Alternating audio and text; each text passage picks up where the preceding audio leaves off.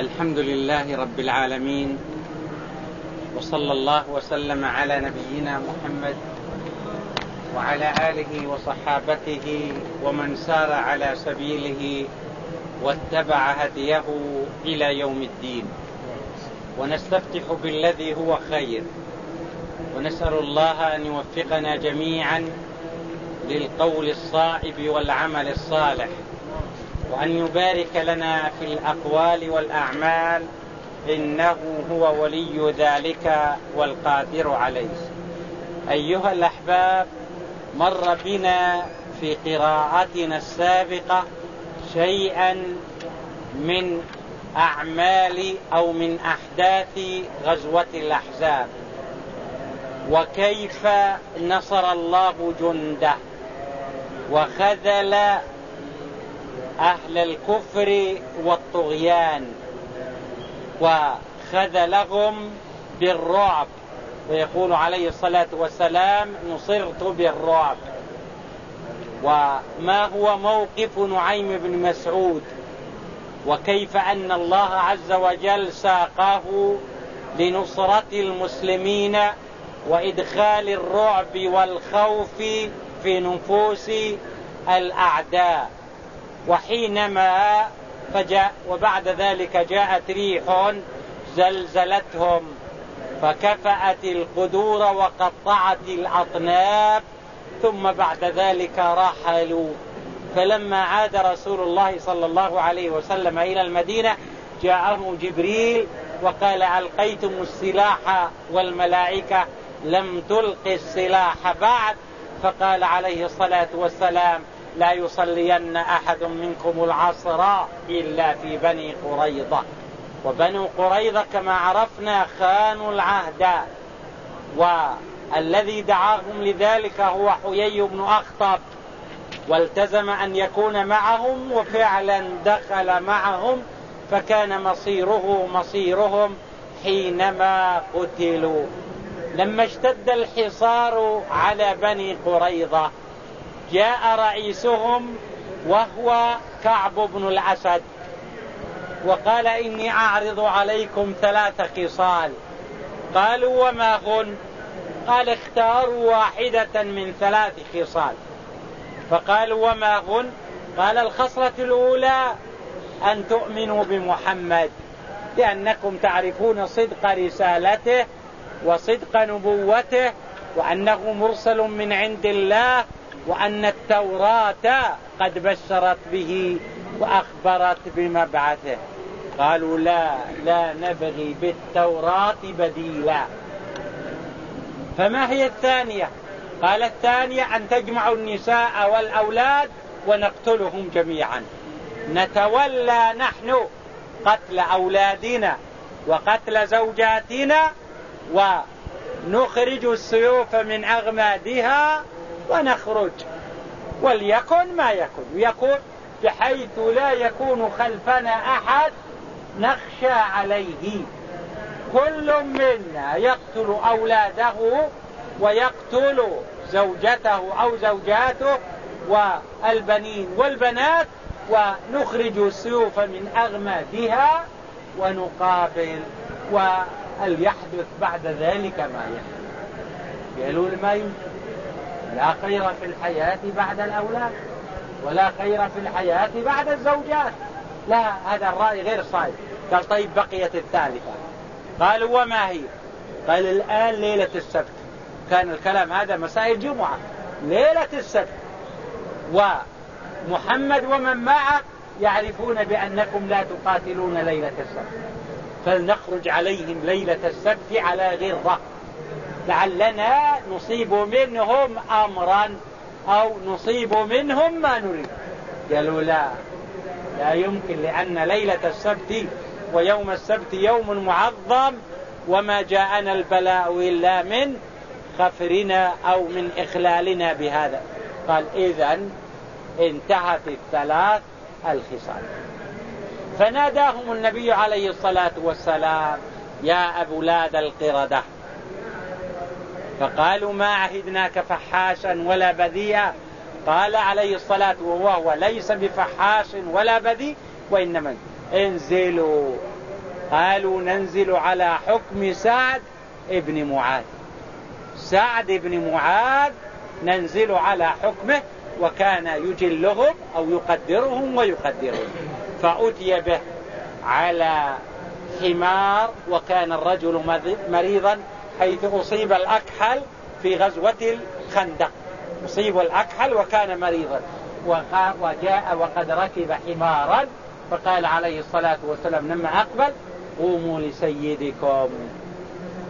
فقال: أهل هذا الجانب موافقون على ما أقول؟ قال اليهود: نعم. والتفت إلى رسول الله صلى الله عليه وسلم ومن معه، وغض طرفه حياء وإجلالا لرسول الله صلى الله عليه وسلم: وأهل هذا الجانب موافقون؟ فقال عليه الصلاة والسلام: نعم. فقال: أرى أن يقتل المقاتل وتسبى الأموال وتسترق النساء والذرية.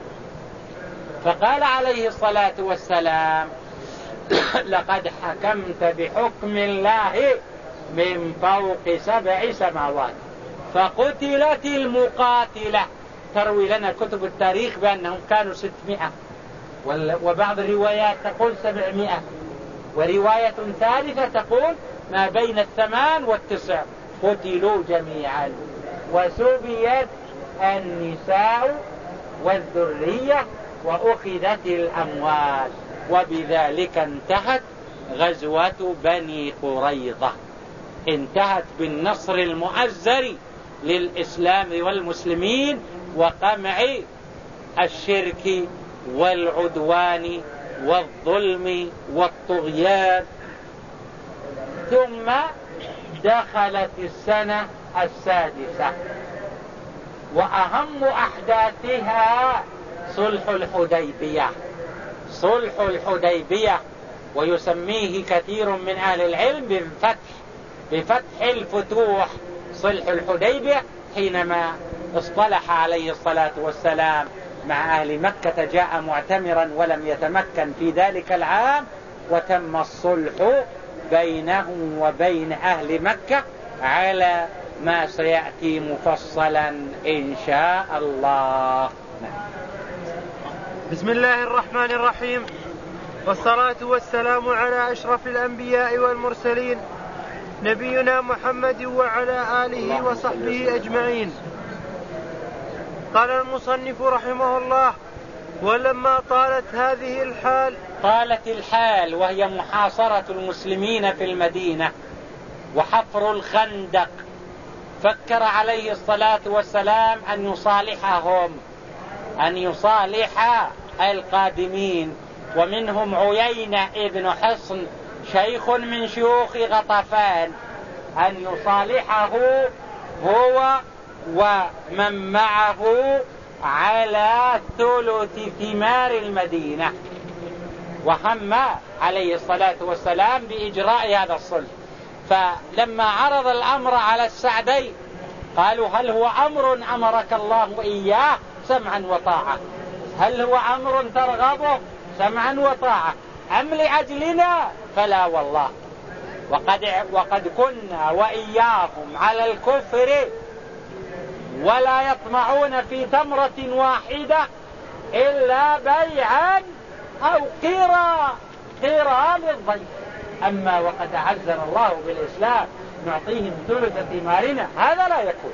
فقال عليه الصلاة والسلام: إنما هو أمر أو رأي رأيته لكم، واستحسن رأيهم بعدم إعطاء أولئك تمرة واحدة.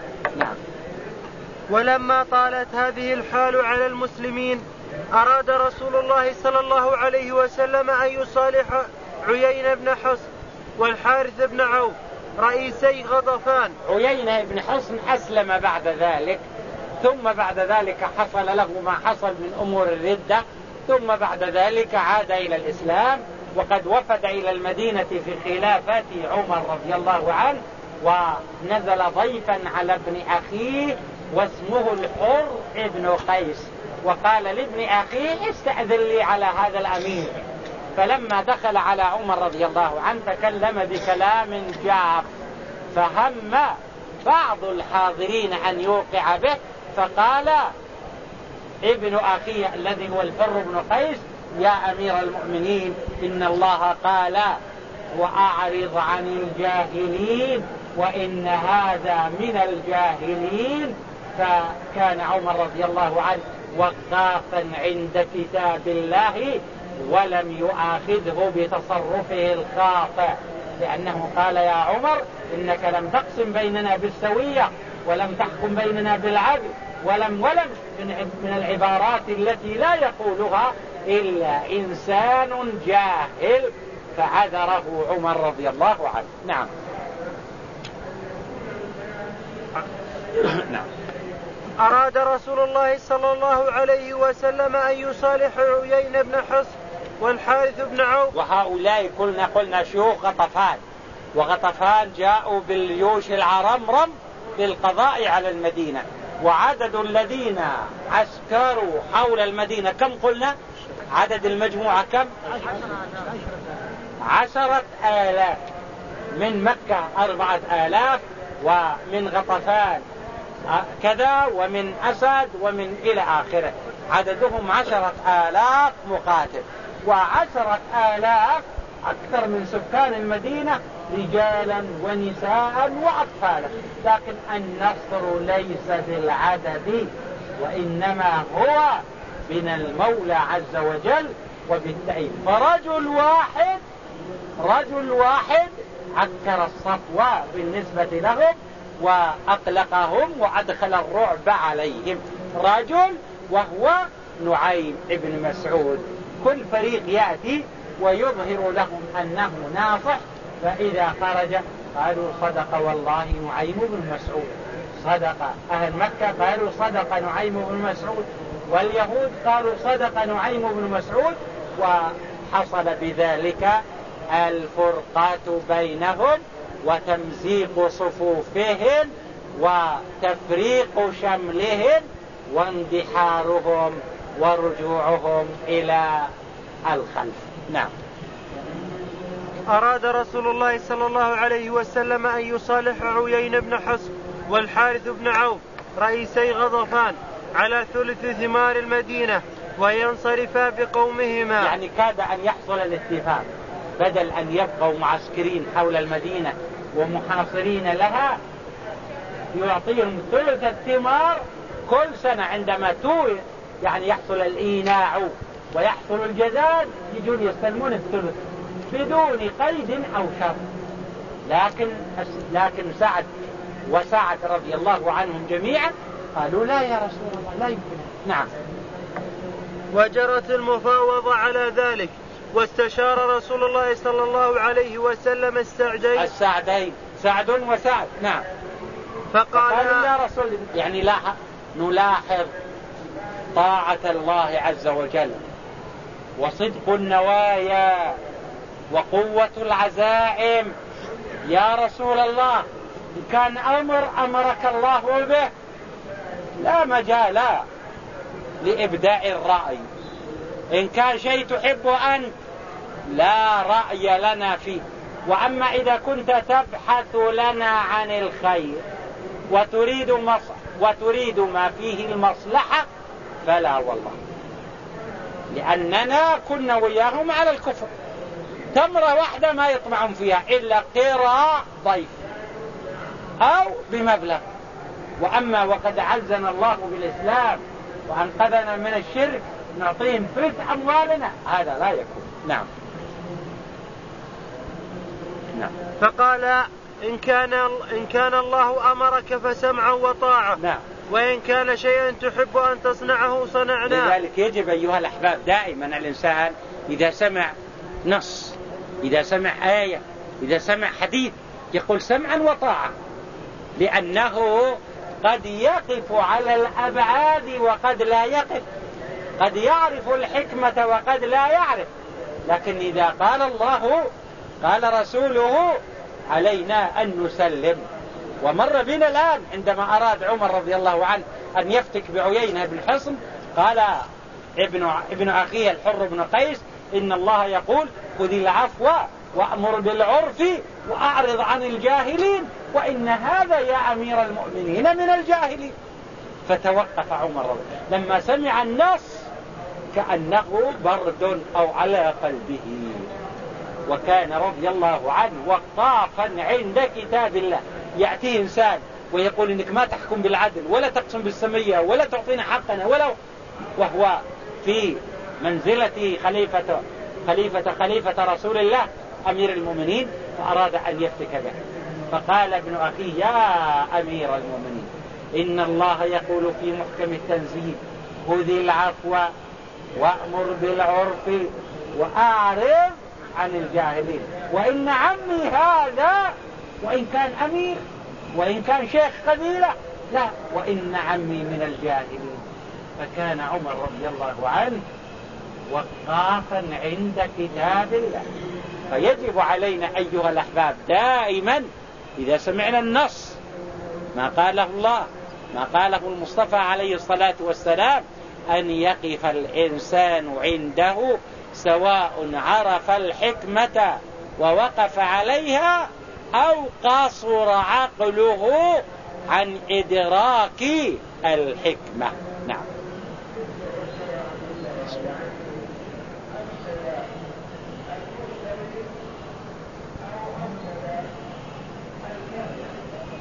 فقال إن كان الله أمرك فسمع وطاعة، وإن كان شيئا تحب أن تصنعه صنعناه. نعم. وإن كان شيئا تصنعه لنا فلا.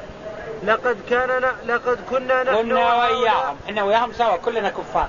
نعم. لقد كنا نحن وهؤلاء القوم على الشرك وعبادة الأوثان وهم لا يطمعون، ما يطمعون إنهم يأخذون منا تمرة واحدة إلا إما ضيافة وحق الضيف معروف وإما مبلغ. أما إنهم يأخذون ثلث أموالنا، الواحد عنده مثلا نقول 60 نخلة يأخذون منها 20، الواحد عنده 300 نخلة يأخذون منها 100، فهذا لا يمكن. نعم. لقد كنا نحن وهؤلاء القوم على الشرك وعبادة الأوثان وهم لا يطمعون أن يأكلوا منها ثمرة إلا قرا أو بيعا. قرا يعني للضيف أو بيع يعني بفلوس. نعم. أفحين أكرمنا الله بالإسلام وأعزنا بك نعطيهم أموالنا والله لا نعطيهم إلا السيف. والله لا نعطيهم إلا السيف يعني نناجزهم بالقتال. نعم.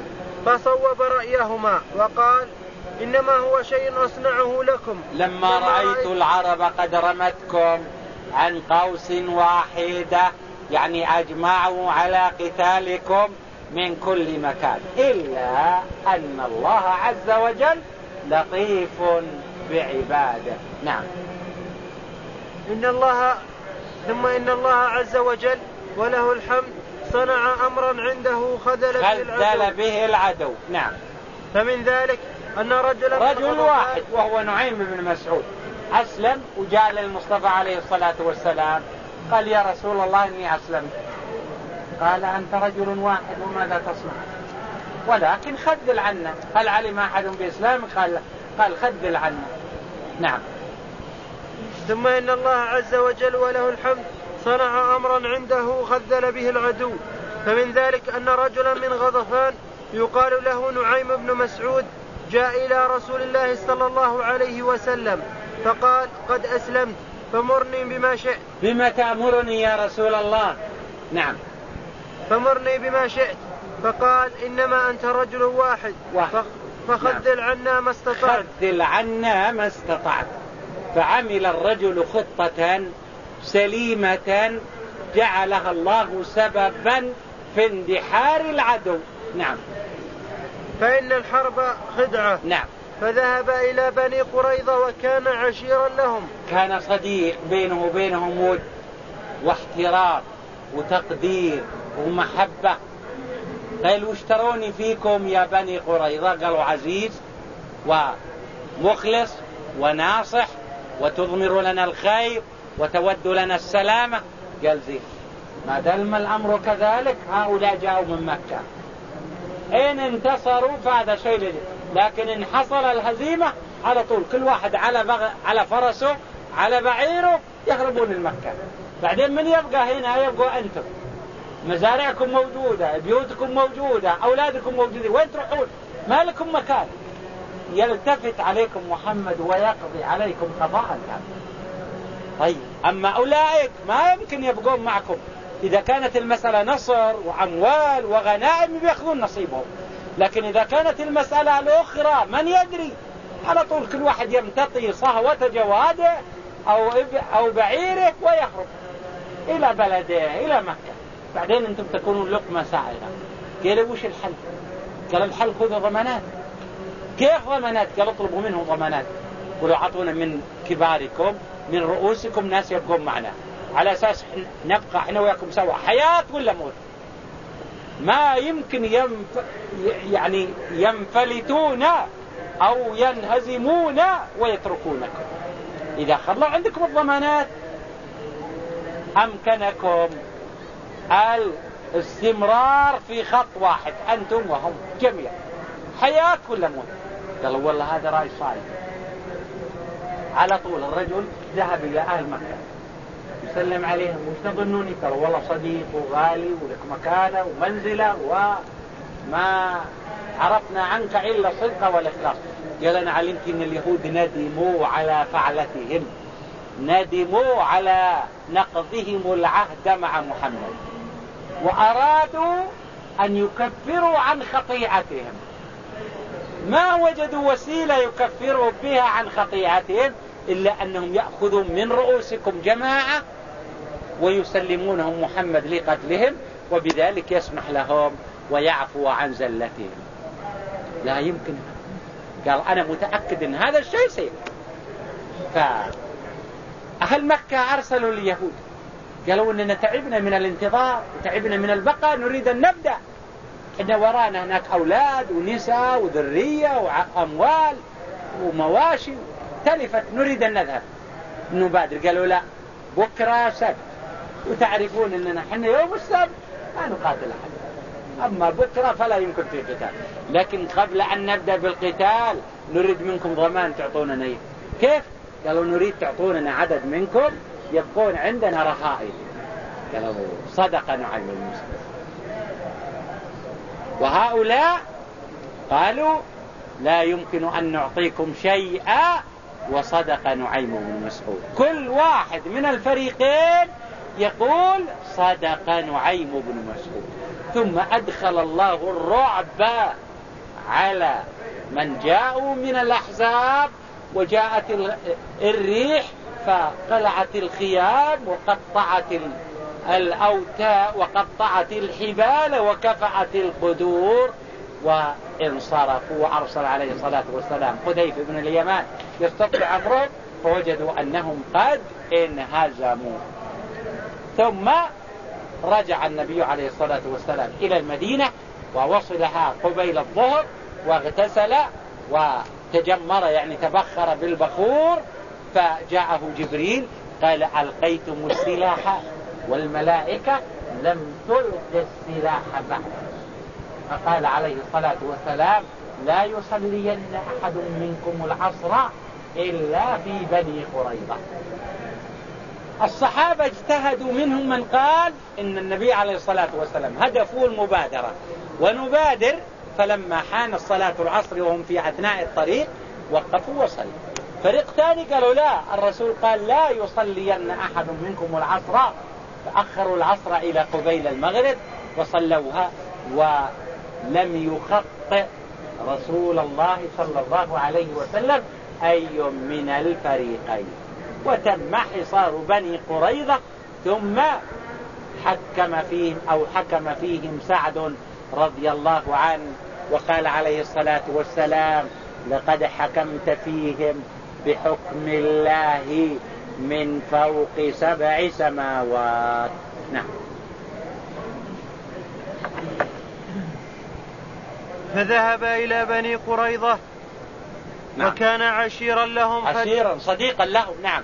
فدخل عليهم وما أخبروه بأنه أسلم. لأن عندنا قصة أيضا تأتينا، قصة عبد الله بن سلام كان أسلم، وقال للنبي عليه الصلاة والسلام أريد أن تسأل اليهود عني، فاختفى الرجل فقال كيف عبد الله بن سلام؟ قال رئيسنا وابن رئيسنا وعالمنا وابن عالمنا وكبيرنا وعزيزنا إلى آخره. فخرج الرجل وقال أشهد أن لا إله إلا الله وأشهد أن محمدا عبده ورسوله. قالوا لا، ليس رئيسا وإنه لا علم له ولا معرفة ولا كذا ولا كذا. فهم يعني أهل غدر وخيانة. نعم. فذهب إلى بني قريظة. ذهب إلى بني قريظة ولم يعلموا بإسلامه، وإلى أهل مكة ولم يعلموا بإسلامه أيضا. نعم. وكان عشيرا لهم، فدخل عليهم وهم لا يعلمون بإسلامه. نعم. فقال إنكم قد حاربتم محمدا وإن قريشا إن أصابوا فرصة انتهزوها. الآن الخطة اللي عملها الرجل واضحة. أنتم يعني جاء بصفة الناصر، حاربتم محمد، وإن قريش إن انتصروا بيأخذون الغنائم، إن لم ينتصروا على طول كل واحد يمتطي صهوة جواده أو يركب بعيره ويذهب، تبقون أنتم، لكن خذوا ضمان.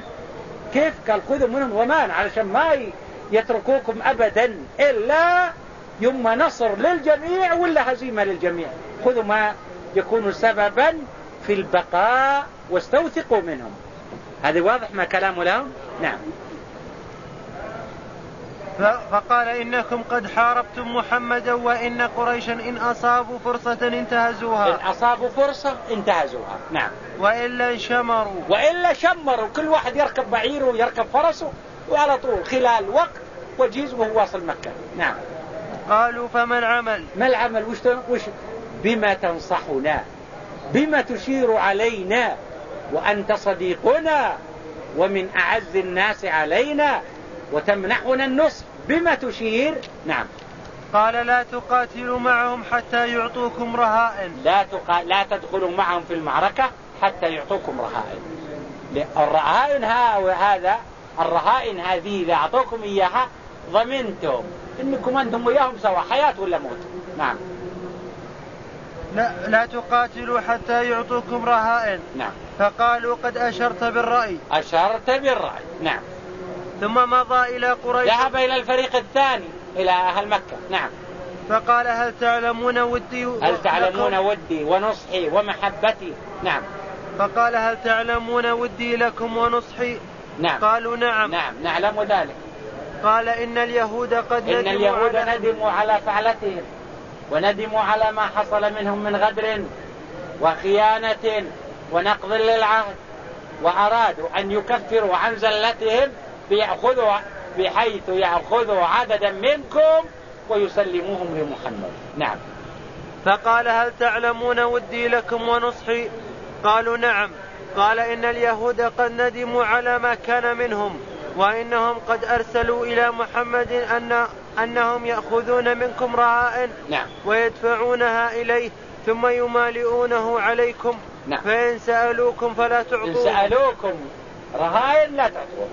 وقال للفريق الأول لا تقاتلوا حتى يعطوكم الرهائن. نعم. ثم ذهب إلى غطفان وقال لهم مثل ذلك. نعم. فلما كانت ليلة السبت من شوال بعثوا إلى يهود إنا لسنا معكم بأرض مقام. يعني ليست هذه بلدنا وليست هذه ديرتنا، وأولادنا هناك ونسائنا وأطفالنا وأموالنا، نريد أن نناجز. نعم. وقد هلك الكراع والخف. نعم. فاغدوا بنا إلى محمد حتى نناجزه. نعم. فأرسلوا إليهم إن اليوم يوم السبت. نعم. وقد علمتم ما أصاب من قبلنا حين أحدثوا فيه. يوم السبت ما في قتال. نعم. ومع هذا فلا نقاتل معكم حتى تبعثوا لنا رهائن. نعم. هذا كلام من؟ كلام اليهود لقريش بناء على ما قاله نعيم بن مسعود، يوم سبت ما نقاتل، وغير يوم السبت ما نقاتل إلا إذا أعطيتنا رهائن. نعم. وقد هلك الكراع والخف فاغدوا بنا إلى محمد حتى نناجزه. فأرسلوا إليهم إن اليوم يوم السبت وقد علمتم ما أصاب من قبلنا حين أحدثوا فيه، ومع هذا فلا نقاتل معكم حتى تبعثوا لنا رهائن. فلما جاءتهم رسلهم قالوا قد صدقكم والله نعيم. كل فريق هؤلاء امتنعوا وهؤلاء امتنعوا عن الرهائن، وهؤلاء امتنعوا عن البدء، فكل فريق يقول صدق نعيم بن مسعود. نعم. فبعثوا إليهم إنا والله لا نبعث إليكم أحدا. فقالت قريظة قد صدقكم والله نعيم. نعم. فتخاذل الفريقان. حصل التخاذل، والنبي عليه الصلاة والسلام قال لنعيم خذل عنا فإن الحرب خدعة. نعم. وأرسل الله على المشركين جندا من الريح فجعلت تقوض خيامهم ولا تدع لهم قدرا إلا كفأت. القدور تدفعها ولا بالخيام تقطعها، النار تنطفي وهكذا. نعم. ولا طنبا إلا قلعت. وجندا من الملائكة يزلزلون بهم ويلقون في قلوبهم الرعب، كما قال تعالى يا أيها الذين آمنوا اذكروا نعمة الله عليكم إذ جاءتكم جنود فأرسلنا عليهم ريحا وجنودا لم تروها. الجنود هذه الملائكة. نعم. وأرسل رسول الله صلى الله عليه وسلم حذيفة بن اليمان. حذيفة كاتم سر رسول الله صلى الله عليه وسلم يستطلع الخبر. نعم. يأتيه بخبرهم